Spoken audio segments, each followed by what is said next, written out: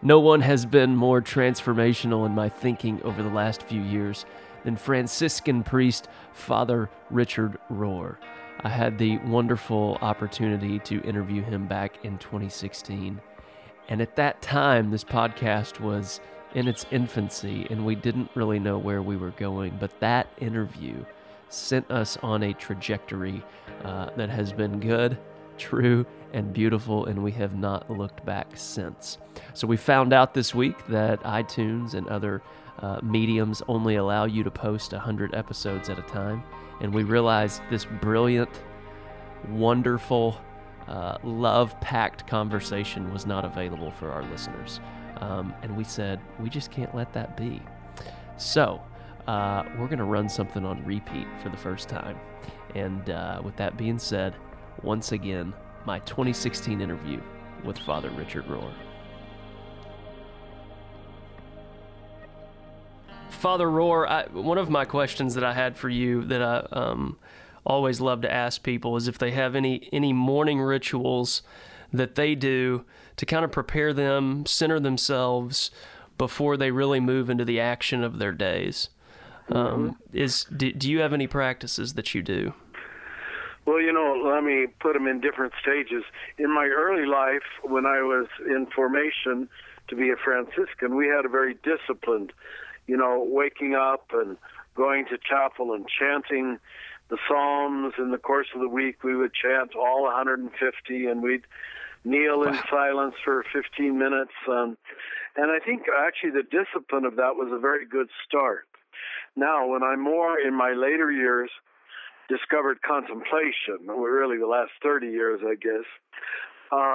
My practice now, I live in a little tiny house, I call it my hermitage, behind the Franciscan community, which is a little ways from here.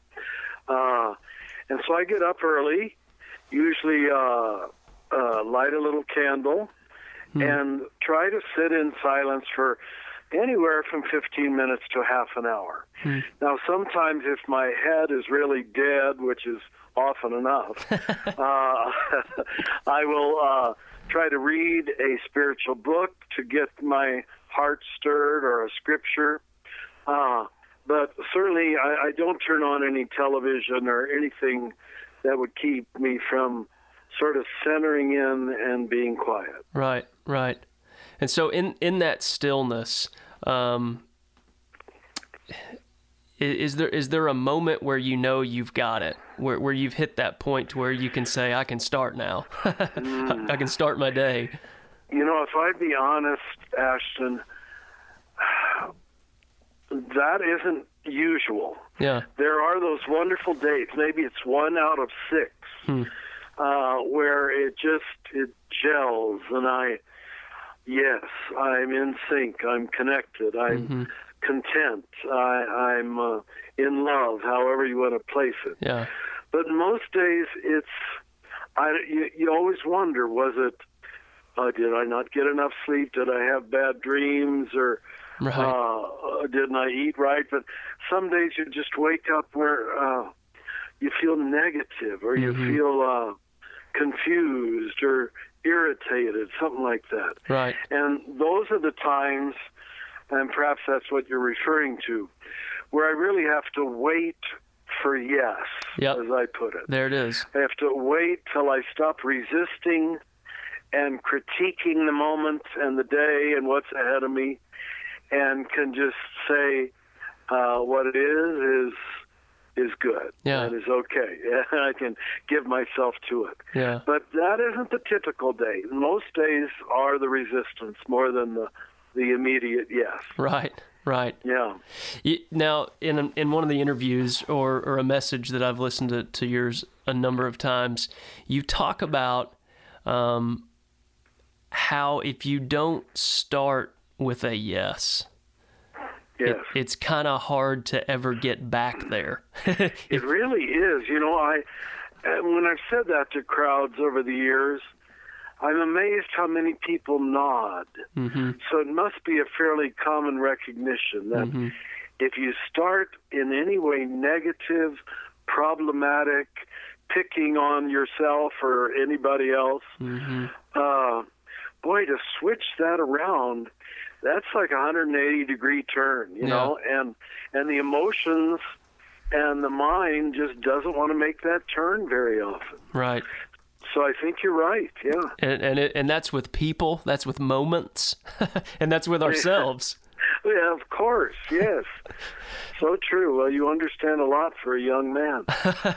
Well, that's beautiful. I've found, being fairly new kind of to the what I would call contemplative movement, of trying to start at that yes each day, Yes. really lays it by no means lays a perfect day ahead of me, but it definitely starts me in a beautiful place. That your attitude toward it, even when you probably know it isn't going to be perfect, right? Your attitude toward it knows that you can deal with it positively and lovingly. Yep. So Very good. So good. Okay. So one of the, I think the biggest eureka aha moment I've had with your teachings and writings has been on the concept of true self, false self. Oh, okay. And now, being on this side of it, I know that about 2 or 3 years ago, I think I had my defining moment of the ego dying and resurrecting into the true self. It was just, I was living out of the false self and was finding, my worthiness in the false self, in my job and in different roles, and Sure. that can only take us so far. And so I come across your words of the true self and the false self in Immortal Diamond, and it was like I finally had lyrics to the song that I'd been feeling in my bones for 2 years. Wow, beautiful. That makes me happy. Oh, Good. so it did. So Yeah. for maybe someone that has never heard these words or this idea or the concept of the true self and the false self, how would you begin to open someone's eyes to your teachings in this realm? Well, let me start with where I first acquired that particular language, and it was from the great Thomas Merton. Oh. Perhaps you've read some of him. I'm in No Man is an Island right now. Oh, well, okay. I started reading him when I was in high school in the late 50s. Wow. He was still alive in Kentucky at that time. But for so many of us, he would have turned 101 just this last week. For so many of us, he's just the consummate spiritual Christian teacher who puts together so many things. He does. And he struggled, as many Christians have, with that line in Jesus. I think it's found in most of the synoptic gospels, where Jesus says you have to lose yourself to find yourself. It's formulated in different translations. But you naturally will say, is he just talking double talk? Or, is he trying to make it difficult? Right. So you have to, and Merton did very well, okay, what is the self we have to lose, and what is the self we have to find? Now, he looked at Christian history, and he rightly recognized that by and large, and we Catholics started this stuff, but we had a rather Platonic, referring to Plato, of course. Plato had body and soul as mortal enemies, right? Gotcha. They were in contradistinction to one another. Plato so formed the Western mind that we largely read the gospel not through the eyes of Jesus, but through the eyes of Plato without realizing it, because it was just in Western consciousness. Right. Body is bad and spirit is good. And much that Paul says, to be very honest, and I'm a great student of Paul, I love Paul, but he did make flesh a bad word and spirit a good word. So it got us on a really bad path. Now, that's a real quick course in theology, but that's what Merton was up against. And he said, we've just got to get rid of this idea that the self we have to die to is the body self. And that for some wonderful reason, if you punish your body a little bit, your spirit's going to naturally emerge. And he said, why don't we try the language of true self and false self? Because you can be true in your body and you can be true in your spirit, and you can be false in your body and false in your spirit. So you see, it reframes the whole equation. Right.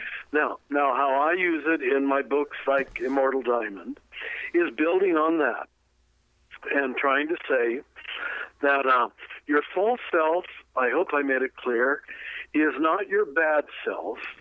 It's just your starter kit. You know? Right. It's your psychologically created, culturally created identity. You've got to do it. It's much worse if you don't create an identity, even if it's provisional, even if it's relative. Right. So like you and I grew up in America, we called ourselves Americans. We both grew up male, we defined ourselves as male. Christian or whatever names you want to take to yourself. All of those are good, but they're just words. Mm-hmm. You see? Yeah. They're just manufactured words that we gather our energy around, and we take them quite seriously. And then you go away and get an education or an occupation and define yourself by that. As I say in the book Falling Upward, did you read that one? Yep, absolutely. Yeah. You're terrible. All right. As I say, then that's pretty much the task of the first half of life. You've got to do it. Yeah, yeah. But then the great paradox of paradoxes, and that's why Jesus speaks to it so strongly, I think, is that the very thing that you so meticulously constructed and defended and promoted, who you are, that's the very thing that is now in the way. Wow. That's what you mean by loving yourself, and why that loving you're in the bad sense. Right, you know? right.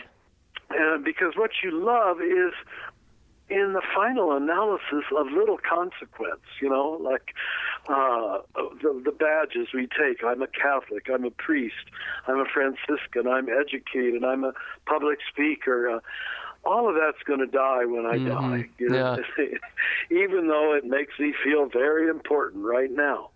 Now, when you can die before you die, yep, which is what the great spiritual teachers are always talking about, you see through the pretensions of your false self. You don't hate them, but little by little, I'm about to turn 73.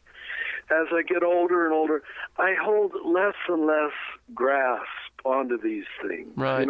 Yeah. I just realize, who cares? It's all going to die in a few years anyway. I want to know who I am beyond that, before that, beneath that. Wow. That's the true self, right? And that's who you are in God from all eternity, who God created in the mind of God from the beginning. And we have no control over that. That's just given. You see. So good. So it's a great peace to discover your true self, because you can stop trying so hard. Yeah. Even though there's nothing wrong, like you're a young man, you've got 2 girls to raise, you've got to try hard to, provide for them and so forth. But you will see that that's just your role. Yeah. It's not yourself. That's right. Yeah. And you can't make it your boast. No, you just you can't. Very well put. I mean, I think that's. I mean, I guess I got it at a pretty young age, and I feel fortunate to have had the moment. But it wasn't an easy. This was not an easy thing to get for me. A lot had to die to really get to the other side and to the true self. I often say in places where I get to teach that one of the hardest things we'll ever do is become who we were originally whispered to be. Of course. Perfect. Become who you really are. Yeah. And the other thing is, once you recognize it, Ashton, you stop this whole game of competing and comparing. Yes. Because everybody else has the same identical true self. Yes. And so issues like race and nationality and sexual orientation and money and class, it's just, who cares? Yeah. They're all false self. It's false self. They're numerically driven, Yes, very good. I have more. Yeah. I have more. You have less. And also silly. So silly. But then on this other side of true self, you move into wonder and joy and the mystery, which we'll get to here in a little bit. Okay, good. So good. I'm so excited. You're so good, I think. It takes good people to see good stuff, so thank you. Go ahead. So one of the, and I love your metaphors that you bring to life in order for us to understand the gospel and our true selves. And one of the things you say is that starting maybe a handful of centuries ago, our beliefs moved from our chest up into our head. Everything became heady. Yes. And you say that we need to get back down into our chest. Would you say that's a bodily metaphor for leaving the false self and moving into our true self? Yeah, don't get tied, not that you were, but to any one word like chest, some would say heart, some would say solar plexus or body. Yes. The whole thing is just to get out of your head. Right. And to localize in your center, in your core, where you know things at a cellular level. Mm-hmm. It's much more an intuitive, full body knowing. Mm-hmm. That includes the heart, includes the head. Mm-hmm. We don't want to be anti-head. You and I couldn't be talking intelligently, I hope we are, if we weren't using our heads, Right. Right. So we don't want to make the head a bad thing.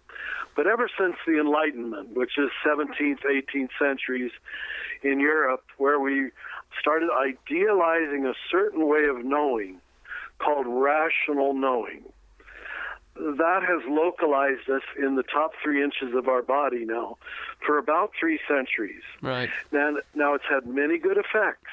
The scientific revolution, the medical revolution, the industrial revolution, these are all good things for humanity.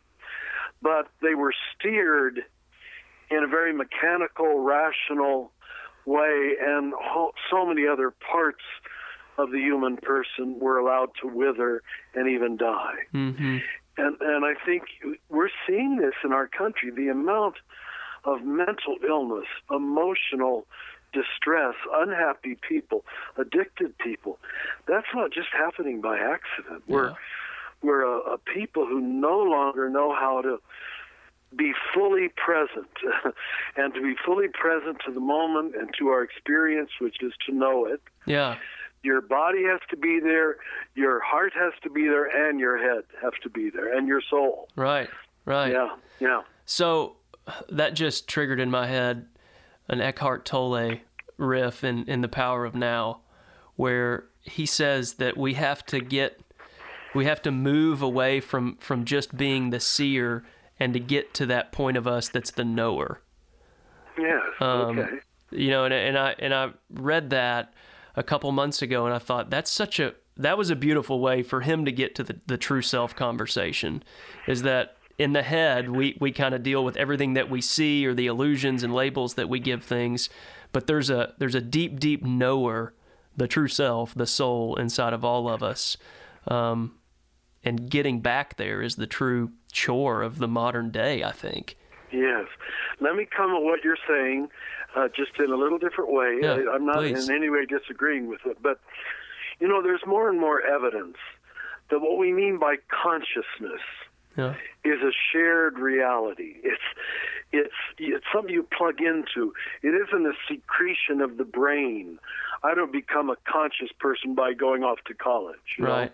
A very simple person can be plugged in to this deep knowing, as you just called it.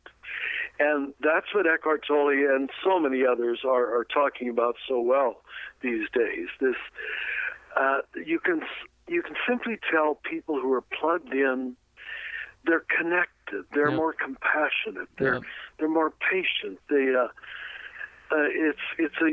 And you recognize other people who are in the same place. Mm-hmm. If someone's life is full of kindness and faithfulness and gentleness and self-control and love, they're plugged in. There you go.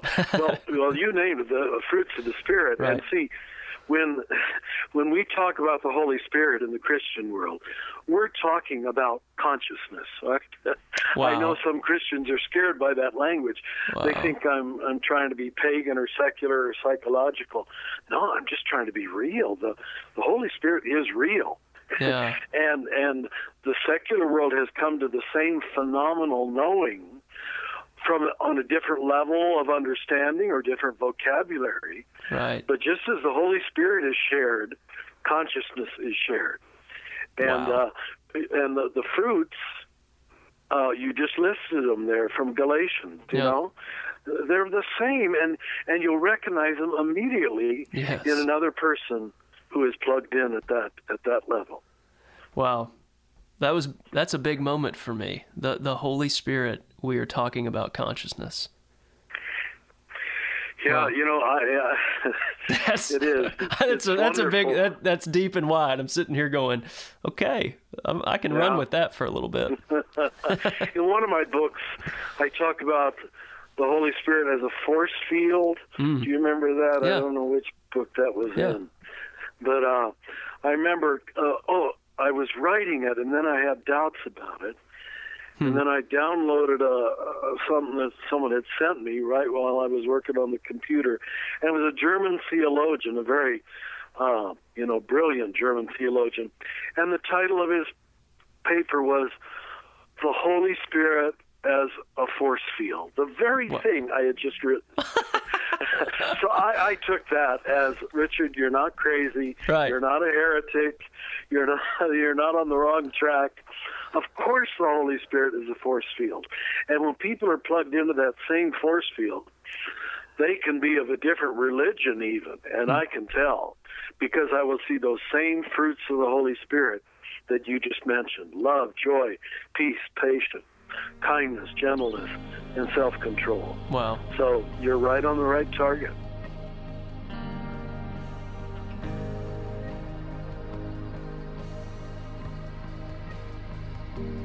Taking the true self, false self a little bit further, since it appears that so few people leave the false self, and I don't know if I'm asking this right, so help me here a little bit. No, you're off to a good start. Go ahead. Could it be that for some reason we actually fear moving into and walking out and living out our true selves? Yeah, see, the handles we've given ourselves for so many years, it's largely just a matter of habituation and practice, you know? Mm-hmm. And when you rise up thinking of yourself as this or that, it's the only handle you've ever had on yourself. Right. That's why, again, it isn't bad or God doesn't hate it. It's just so inadequate to the great identity that you share with God and with the rest of humanity. So we are attached to it. And of course, you know, does it say in the Acts of the Apostles at one point where those who first hear the gospel or about the talk of the Holy Spirit said, we never knew there was such a thing as a Holy Spirit, you know? I think most people could say, I never knew there was such a thing as a true self. Do you understand? Yeah. They think what they're doing is saving their false self, I guess, by going to church and reading the Bible, all of which are good things. That's fine. But no, you got to die to that altogether. And that's why Jesus is so direct and so strong on the point that you have to die to it. You have to let go of it. Yeah, if the seed doesn't die. Yes. John 12, exactly. Wow, so good. Well, you're ready for it. That's all. But you're so much more happy and peaceful. When you can live in the true self. You are. You feel like I can't even come up with a number for the weight that comes off of your shoulders. Yes. Well put. And you become so present to presence, as you've put it before. Mm-hmm. And you don't get caught up in all of this riffraff that that most people kind of make the election. I mean, it is one thing where I've kind of just said, you know. Yeah, I know. I mean, grasping for identity. Right. Which is usually grasping for a strong opinion about this or that or something else. And then you're just tired of it at my age because you've seen so many strong opinions come and go.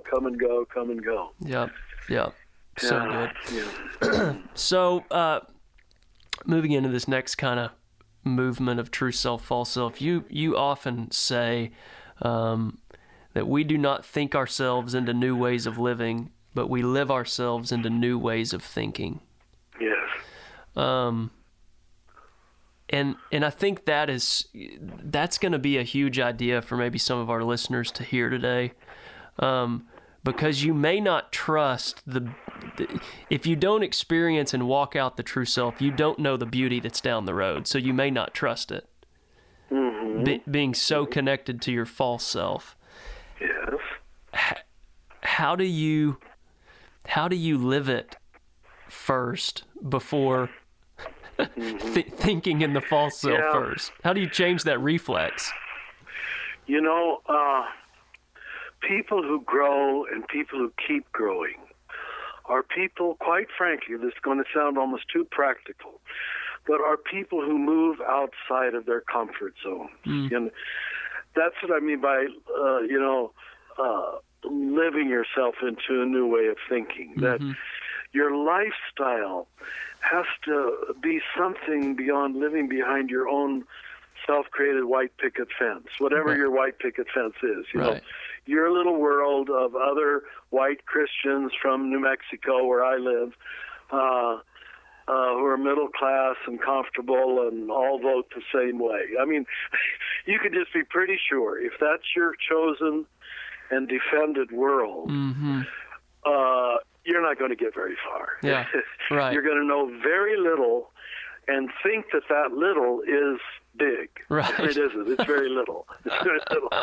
And, we live in a country that operates this way because it's the trouble of being born in empire. You know, when you're in the country that thinks it's the center of the world.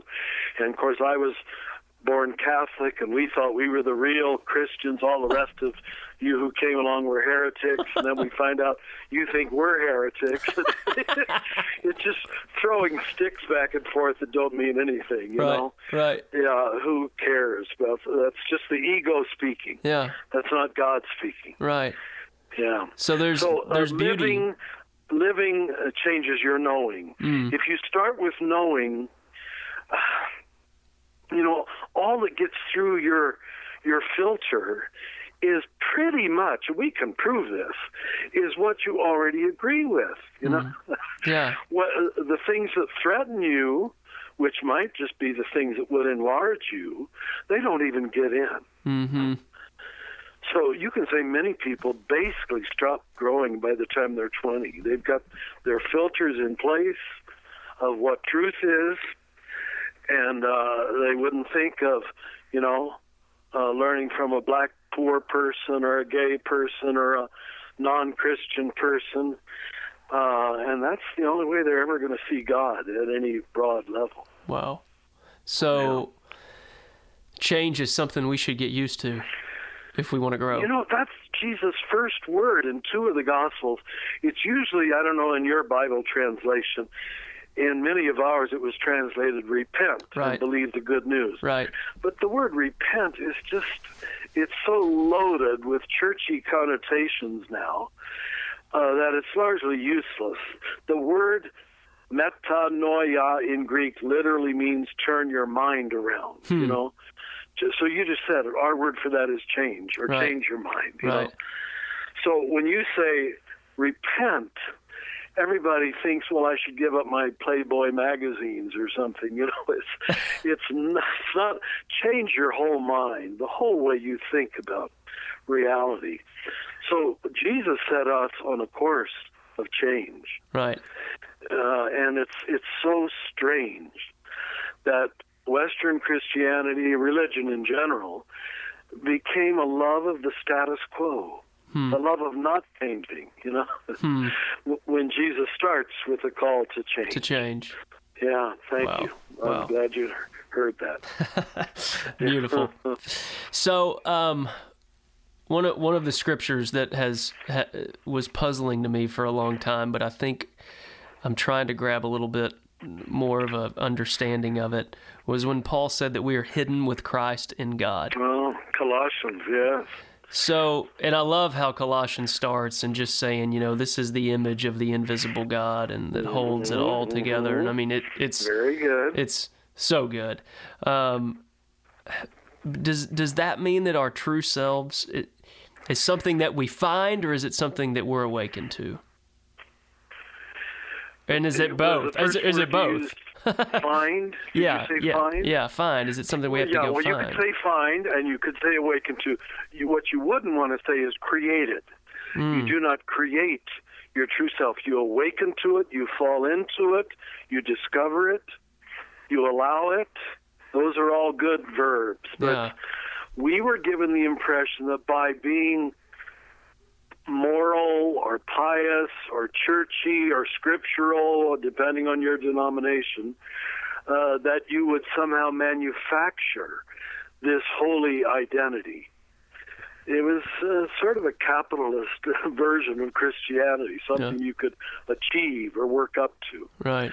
But you used good words. You awaken to it. Yeah. You discover it. Yeah. Beautiful. It's already there. Beautiful. So help me then. Hold my hand with this being hidden with Christ. Okay. The Christ mystery is really the universal mystery. It's that matter and spirit are operating as one. Spirit is revealed to the material universe. I'm looking out my window right now at some lovely trees in my yard. It's a bright sunny day here in New Mexico. This physical universe is radiating spirit, the divine, and those aren't separate. Now that became personified in the person of Jesus Christ.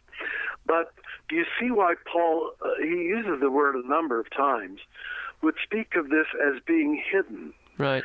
Here I'm looking at it right now, but I don't need to see it. It can just look like trees and sky, and my dog in the yard. That's all. But when I join the eyes of Christ and look out from and with the eyes of Christ, when I'm hidden with Christ in God, that would be the supreme seeing.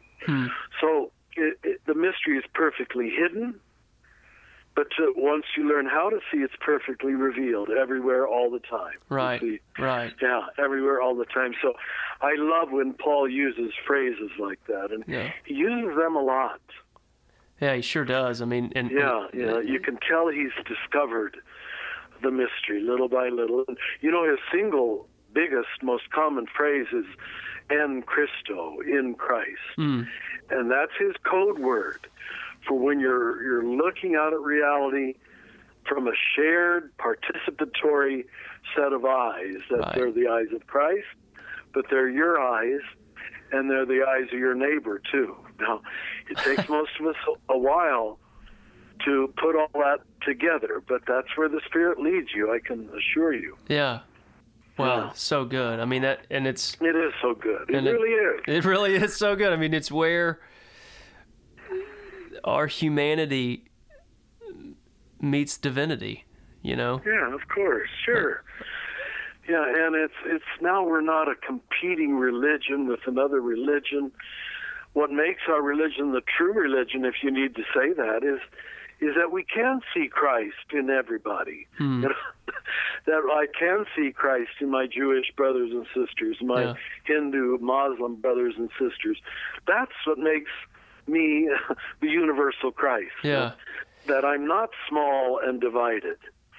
It's so surprising to me that more people don't see that. You had a moment, maybe it was in the online class I took of Immortal Diamond, where you were teaching, and you for about 30 seconds just went around the room and were pointing at each person saying, image of God, image of God, image of God. Yeah. And I was like, oh boy, it was one of those moments where I just kind of need to take a lap around the house, because I was like, this is that's what we need to hear today. Of course. And when you're awakened to that reality, all of a sudden, there's just one label that matters in that moment. Yeah. Well, thank you. That speaks well for your readiness. Well, that was huge for me. It's amazing. Yeah. It's not what's said; it's the readiness of the soul to hear what's said. And you sound like a young man with a very ready soul. So thank you. Well, it says more about you than me. So you've spoken before about when we awaken, when our little I am awakens to its reality in the great I am. The great I am. Mm-hmm. And when Jacob says, "You were here all the time, and I never knew it." And I never knew it. Yes. And I guess the same thing happened with Moses at the burning bush. Sure, of course. It wasn't that the ground became holy; it's that the ground was always holy. Yeah, and what you eventually see is the whole world is the burning bush. The burning bush is the metaphor for everything. That it's all blazing and not destroyed. But most of us can't see it. When we do learn to see it, we take off our shoes and kiss the ground. Yeah. Well, I'm raising my hands in victory right now. Just beautiful. Hearing that. That is, the whole world is a burning bush. Of course, yeah. And that, how valuable that makes our moments. I know. I mean, it all of a sudden makes it turns a day into 1,000 moments of burning bushes. Sure. Well, you're a little mystic in the making. That's wonderful. See, this way you talk when you get to the big seeing, and to other people they think you're exaggerating or it's poetry or you're nuts. I don't know what they think, but the language at that level becomes amazingly similar. Yeah. Wow. That was good. That was worth it just there. This conversation was worth it. Okay. Thank you. So let's talk about then the now and presence. And I love how Jesus he shows up on the scene and he says, "Hey, have you looked at the birds lately? Have you checked out the flowers? Have you checked out the flowers in a while?" Yes. And yet shame and guilt pulls us into our past, and anxiety pulls us into the unknown future. What are Richard Rohr's practices for entering and being with the now? Well, remember, I've had a lot of years to develop different ones and to build on previous ones. I have to say, in some ways, I'm you don't need to be as disciplined as you get older because you've sort of internalized the discipline. Gotcha. In other words, it's just always trying to be present while I'm walking down the steps, while I'm, taking a shower, whatever it is I'm doing, that this moment is as perfect as it can be. Everything I need is right here, right now. Before I fix it, before I understand it, before I explain it, then I can enjoy it and fall into it. So it really does come down to the practice of the presence of God, which is, I'm glad you mentioned Eckhart Tolle, because and I wrote him thanking him for his writing. That's huge. He took the ancient tradition of contemplation, which we Catholics used to call the grace of the present moment, or the sacrament of the present moment.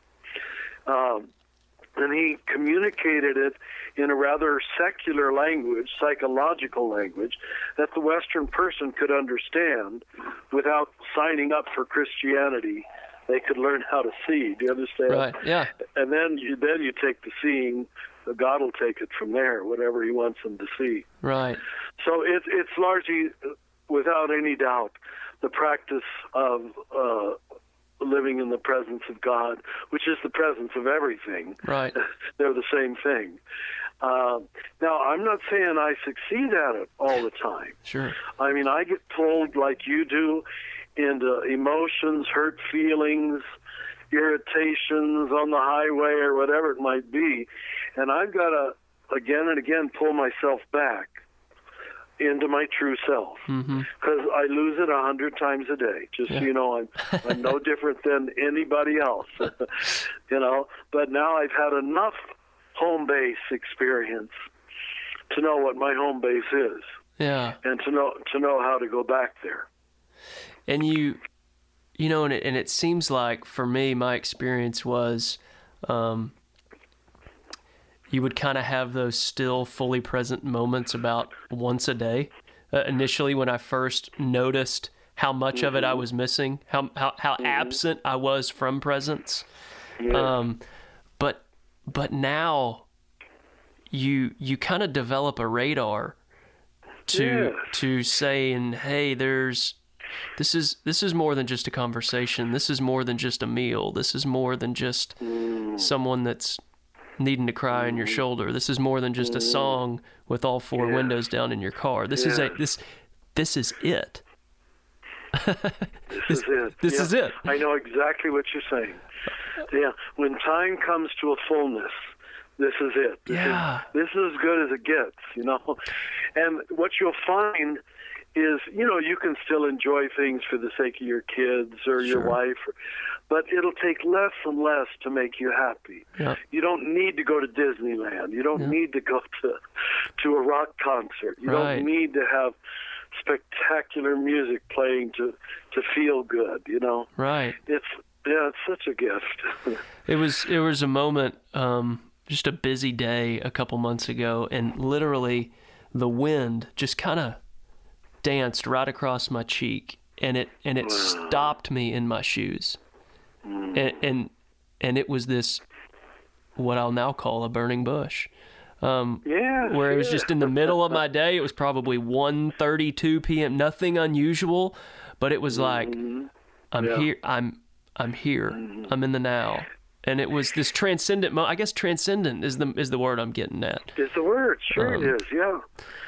That's when time comes to a fullness, and it often happens, as it did for you just there, completely unprepared for. You know, it's just out of nowhere. I'm sure that's why so many of the metaphors of the Holy Spirit were like doves descending and fire descending and water flowing and wind blowing. Yeah. And you literally had a wind blowing experience. That's great. Absolutely. Yeah, beautiful.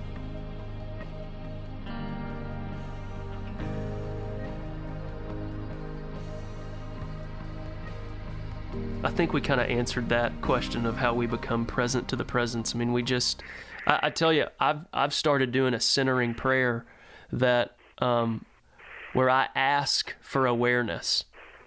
You know, asking God, keep me awake, keep me aware, keep me in tune to the divine electricity that's moving through every moment. Would you say that? I know how you start your day, kind of in that stillness set. Yeah. Does that help you stay in tune to the present moment? There's almost no other way. Now, again, sometimes it comes as a grace from nowhere. But most days you're going to have to work at it a little bit to refocus, to let go of the irritants and the negativity. You know, I just learned from neuroscience that I've been saying this in several places, but that they can prove now that negativity, anger, fear, hatred is like Velcro. It just grabs on to the neuron. Whoa. Yeah. And positive, loving, happy, graceful thoughts are like Teflon. They just slide away. And if you think of that, you've had, I'm sure, I hope, many happy moments in your life. But if you don't savor them, the neuroscientists say even as much as a minimum of 15 seconds, you've got to consciously choose to enjoy something, to savor something, to be happy, or most happiness slides away very quickly. Wow. Whereas Isn't that something? And negativity grabs you. You know, if someone did you wrong, you can play that out for 3 days, as you know, just over and over and over again. What a waste of time, but we all do it. So I'm going to keep quoting this because for a lot of people, because we've been raised with a more scientific bent, I guess, sometimes they just think you're quoting scriptures. But when you say, no, this is the way reality works, and that's what the scriptures are talking about, the way reality works. Right. A lot of people can hear you who wouldn't listen to a preacher otherwise. Right, right. Yeah. So joy is covered in Teflon. Yeah. You have to choose. You know, when you look at your little girls, I'm sure you feel that, but you have to consciously choose to feel it, enjoy it, savor it, as I said, for a minimum of 15 conscious seconds. Yeah. And then it's imprinted. Yeah. Then it's imprinted. Can you realize, I'm sure you do, how many people's lives could be changed if they would just learn to do that? Oh. I mean, you listen to our political debate, and there's so much anger, so much hatred in our country, it just makes you want to cry, but it's not even their fault, I don't think. No one's given them any spiritual practices or taught them any spiritual practices. Well, I mean, just the word picture that you've given with Velcro connected to anger and remorse, and I mean, that's a huge idea. That's a huge idea. And it's a huge truth. Yes. That, wow. And so I guess we could say it another way, the aroma of joy is just enough for the moment. It does satisfy us, but we don't know how to savor it. We don't know how to savor it. Almost as if we can't believe it's true, or it's too good to be true. Too good to be true. Yeah, too good to be true, and okay, now I'll get back to what I'm irritated about. Yeah. And we'll spend 20 minutes with that. Right. I mean, it's like, do we want to be unhappy? Yeah. Do we want to? It's almost demonic.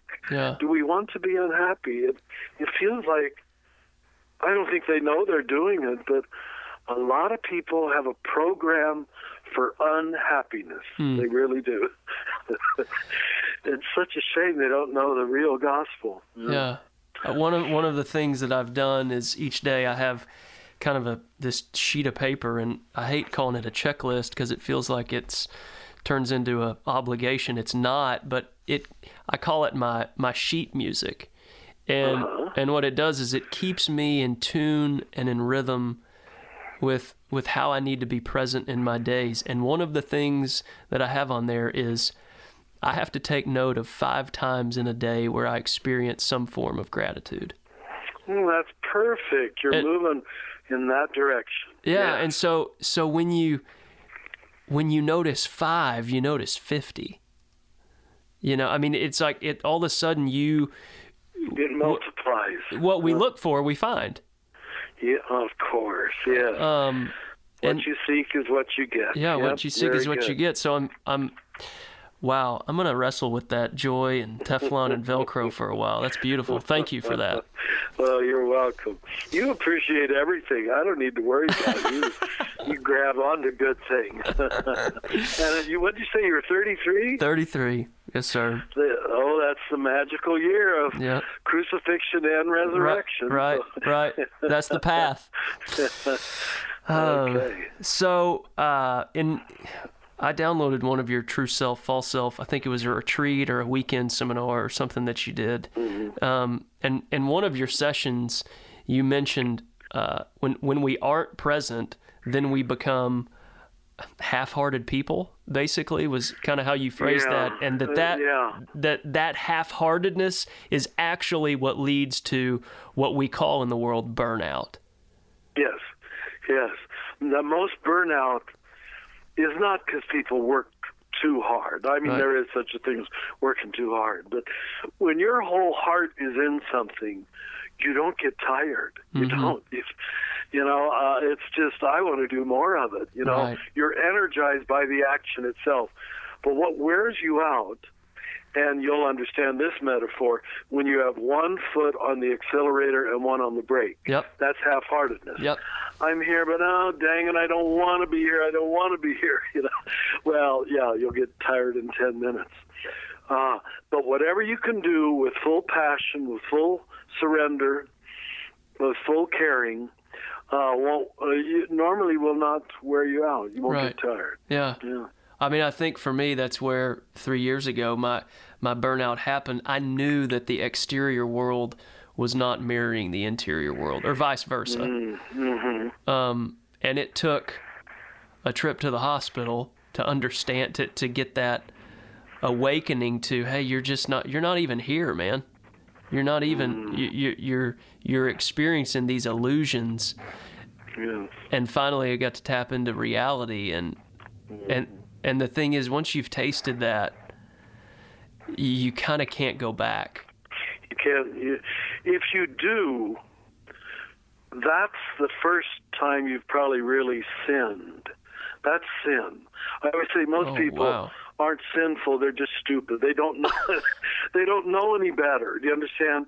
But now, after the moments where you know what the real is, what the truthful is, then for you to choose garbage again, that would really be stupid and sinful. Do you understand? Yes. Yeah. But I can totally identify with that. I have had so many wonderful graced moments in our life, and yet I still will operate in certain moments and days in ways that I'm ashamed of. I say, that wasn't wholehearted, or that wasn't loving, or why are you resenting that person, or why in your mind are you judging that person? So we never live up to it 100%. Only God does. Yeah. Only God. Right. And I love how you say that, it's you move forward, then you move backwards. It's part. You don't live. I mean, I think to flag the false self is a huge feat in itself. Yes. Oh, it's major. Yeah, you've got to learn to recognize its character and its disguises and its games, and you'll get better at that the longer you live. You see your little inner games that you play. Mm-hmm.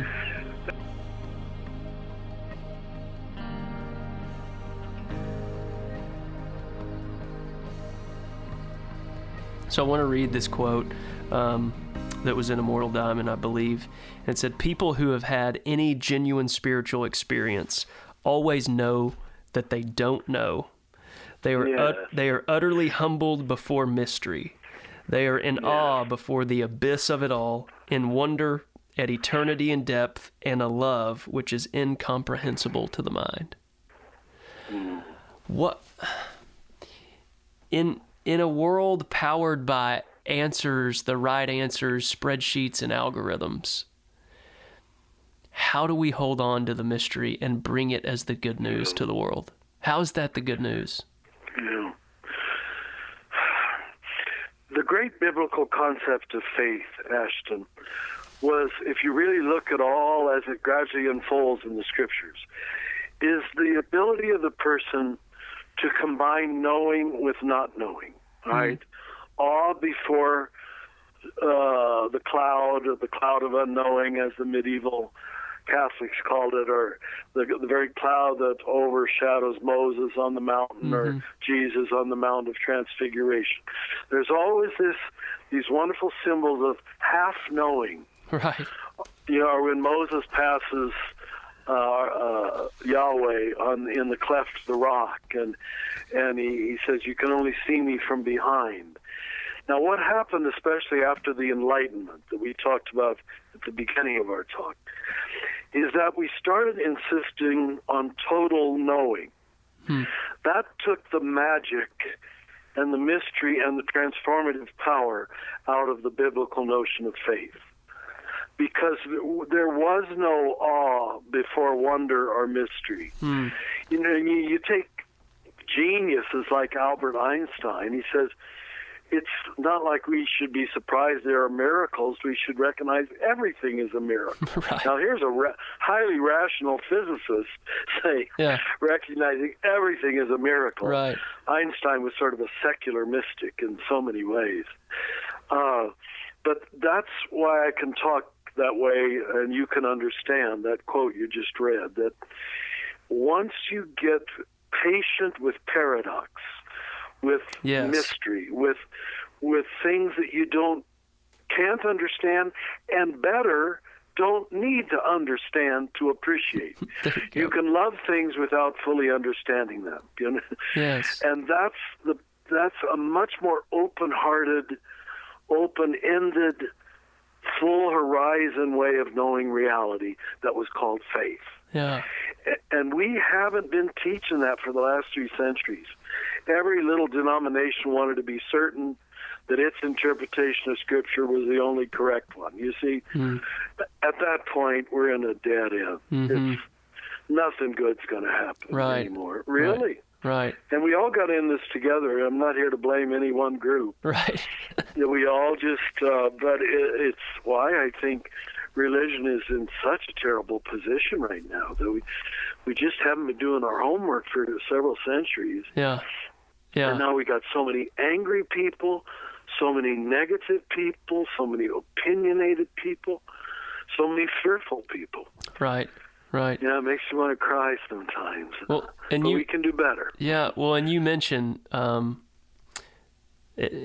correct me if I'm pronouncing this wrong, but we get the word religion from religio. Religio, the word ligament would come from the same Latin root. Yeah, ligament. Right, to reconnect. And yet there's so much disconnect. But in order to connect, you're gonna have to embrace paradox. Yeah. And that seems to be the big work of the church today, I think, is we have to bring, hey, when you're weak, that's when you're strong. You put one of the big ones. You put the human with the divine.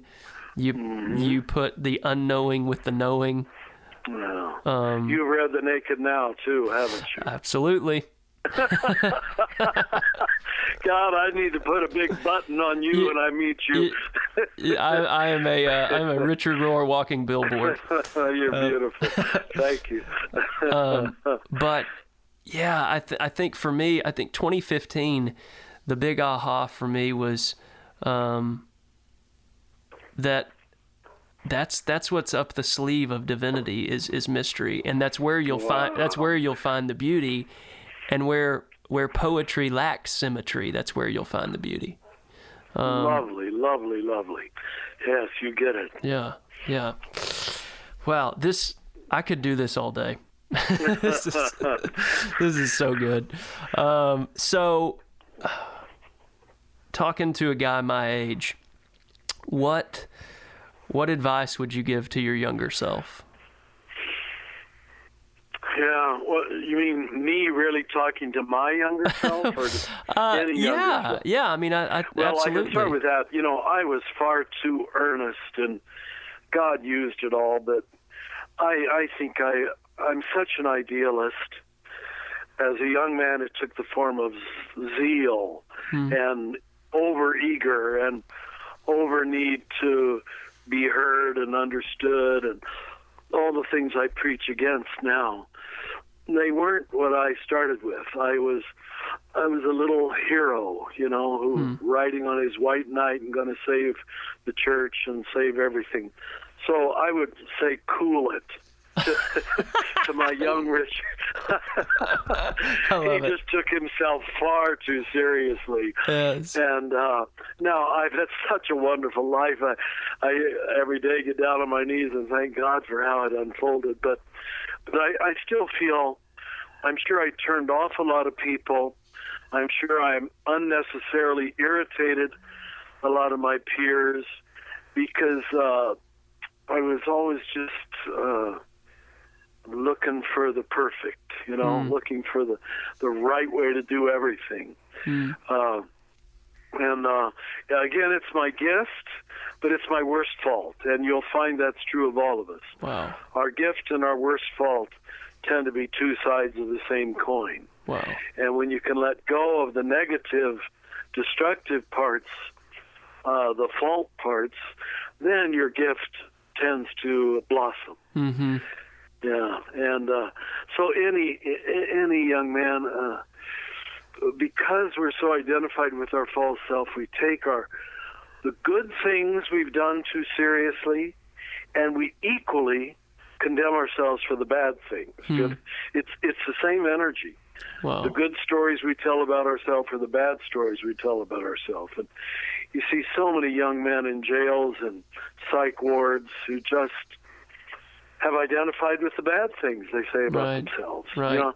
And it's equally stupid. My problem was more, thinking how I was the answer to the church.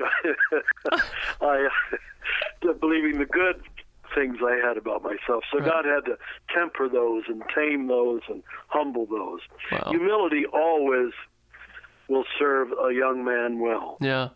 Wow. Humility, you can't go wrong on the humility of Jesus. And as a Franciscan, that was a big part of our spirituality. St. Francis always emphasized humility. Yeah. Yeah, I've loved that in Eager to Love. Oh, that's the one you're reading now, Eager to Love. Yeah, that's what I'm in right now. You like it. So, Great. It's so Great. good. Wow. I think I'm going to write a little note to self each day that just says, cool it. That's good. You're beautiful. So the whole concept of, and my reason for this podcast is it's become this, what I call like an art project where we just come to chat about how do we make music with our lives, not how too many people are making noise. You can make a living making noise.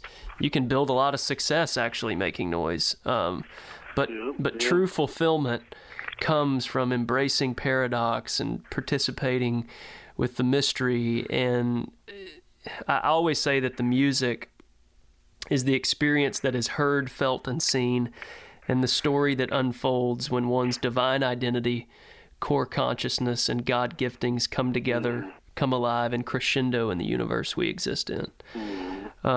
Wow, beautiful. Yeah, music is always when a bunch of things together become one big lovely thing, and I feel like that's what we're trying to do with ourselves, right?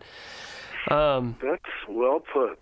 So the music is kind of this aftermath of bringing our true self into the world. When it's all said and done, what do you want the music to have been for you in your life? Oh, it's a big question.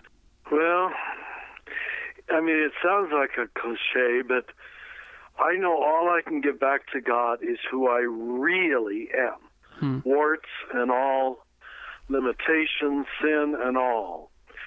And I hope I'm able to do that, to give back to God with trust, even the faulty parts, and be able to trust that He would even love and forgive them.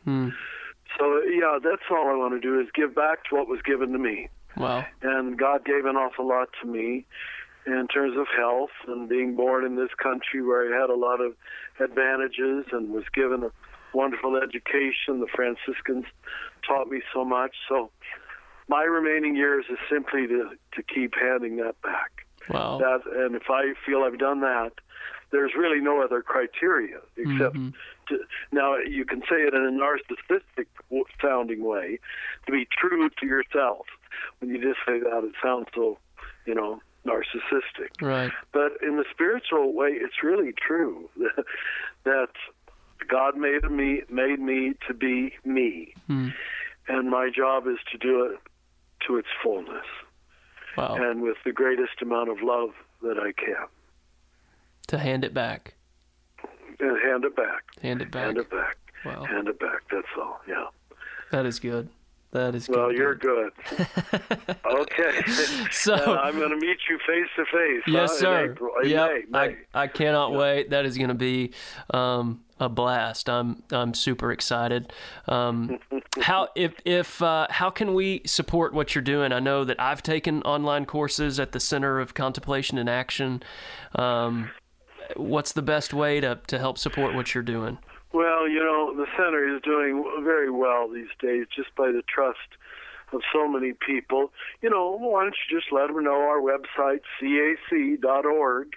CAC.org. Center for Action and Contemplation, CAC.org. And then they can find out for themselves if this is anything they want to learn from or get involved with. But we're doing well. So thank you for caring. Well, I appreciate it. I can tell our listeners that walking through the land of your ideas has been truly, up to this point in my life, one of the most special things I've experienced here on earth. You make me very happy, very happy.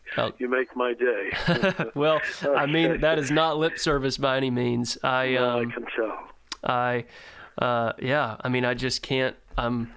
Some days I can't take the smile off my face because of the eyes you've given me to see with. Beautiful.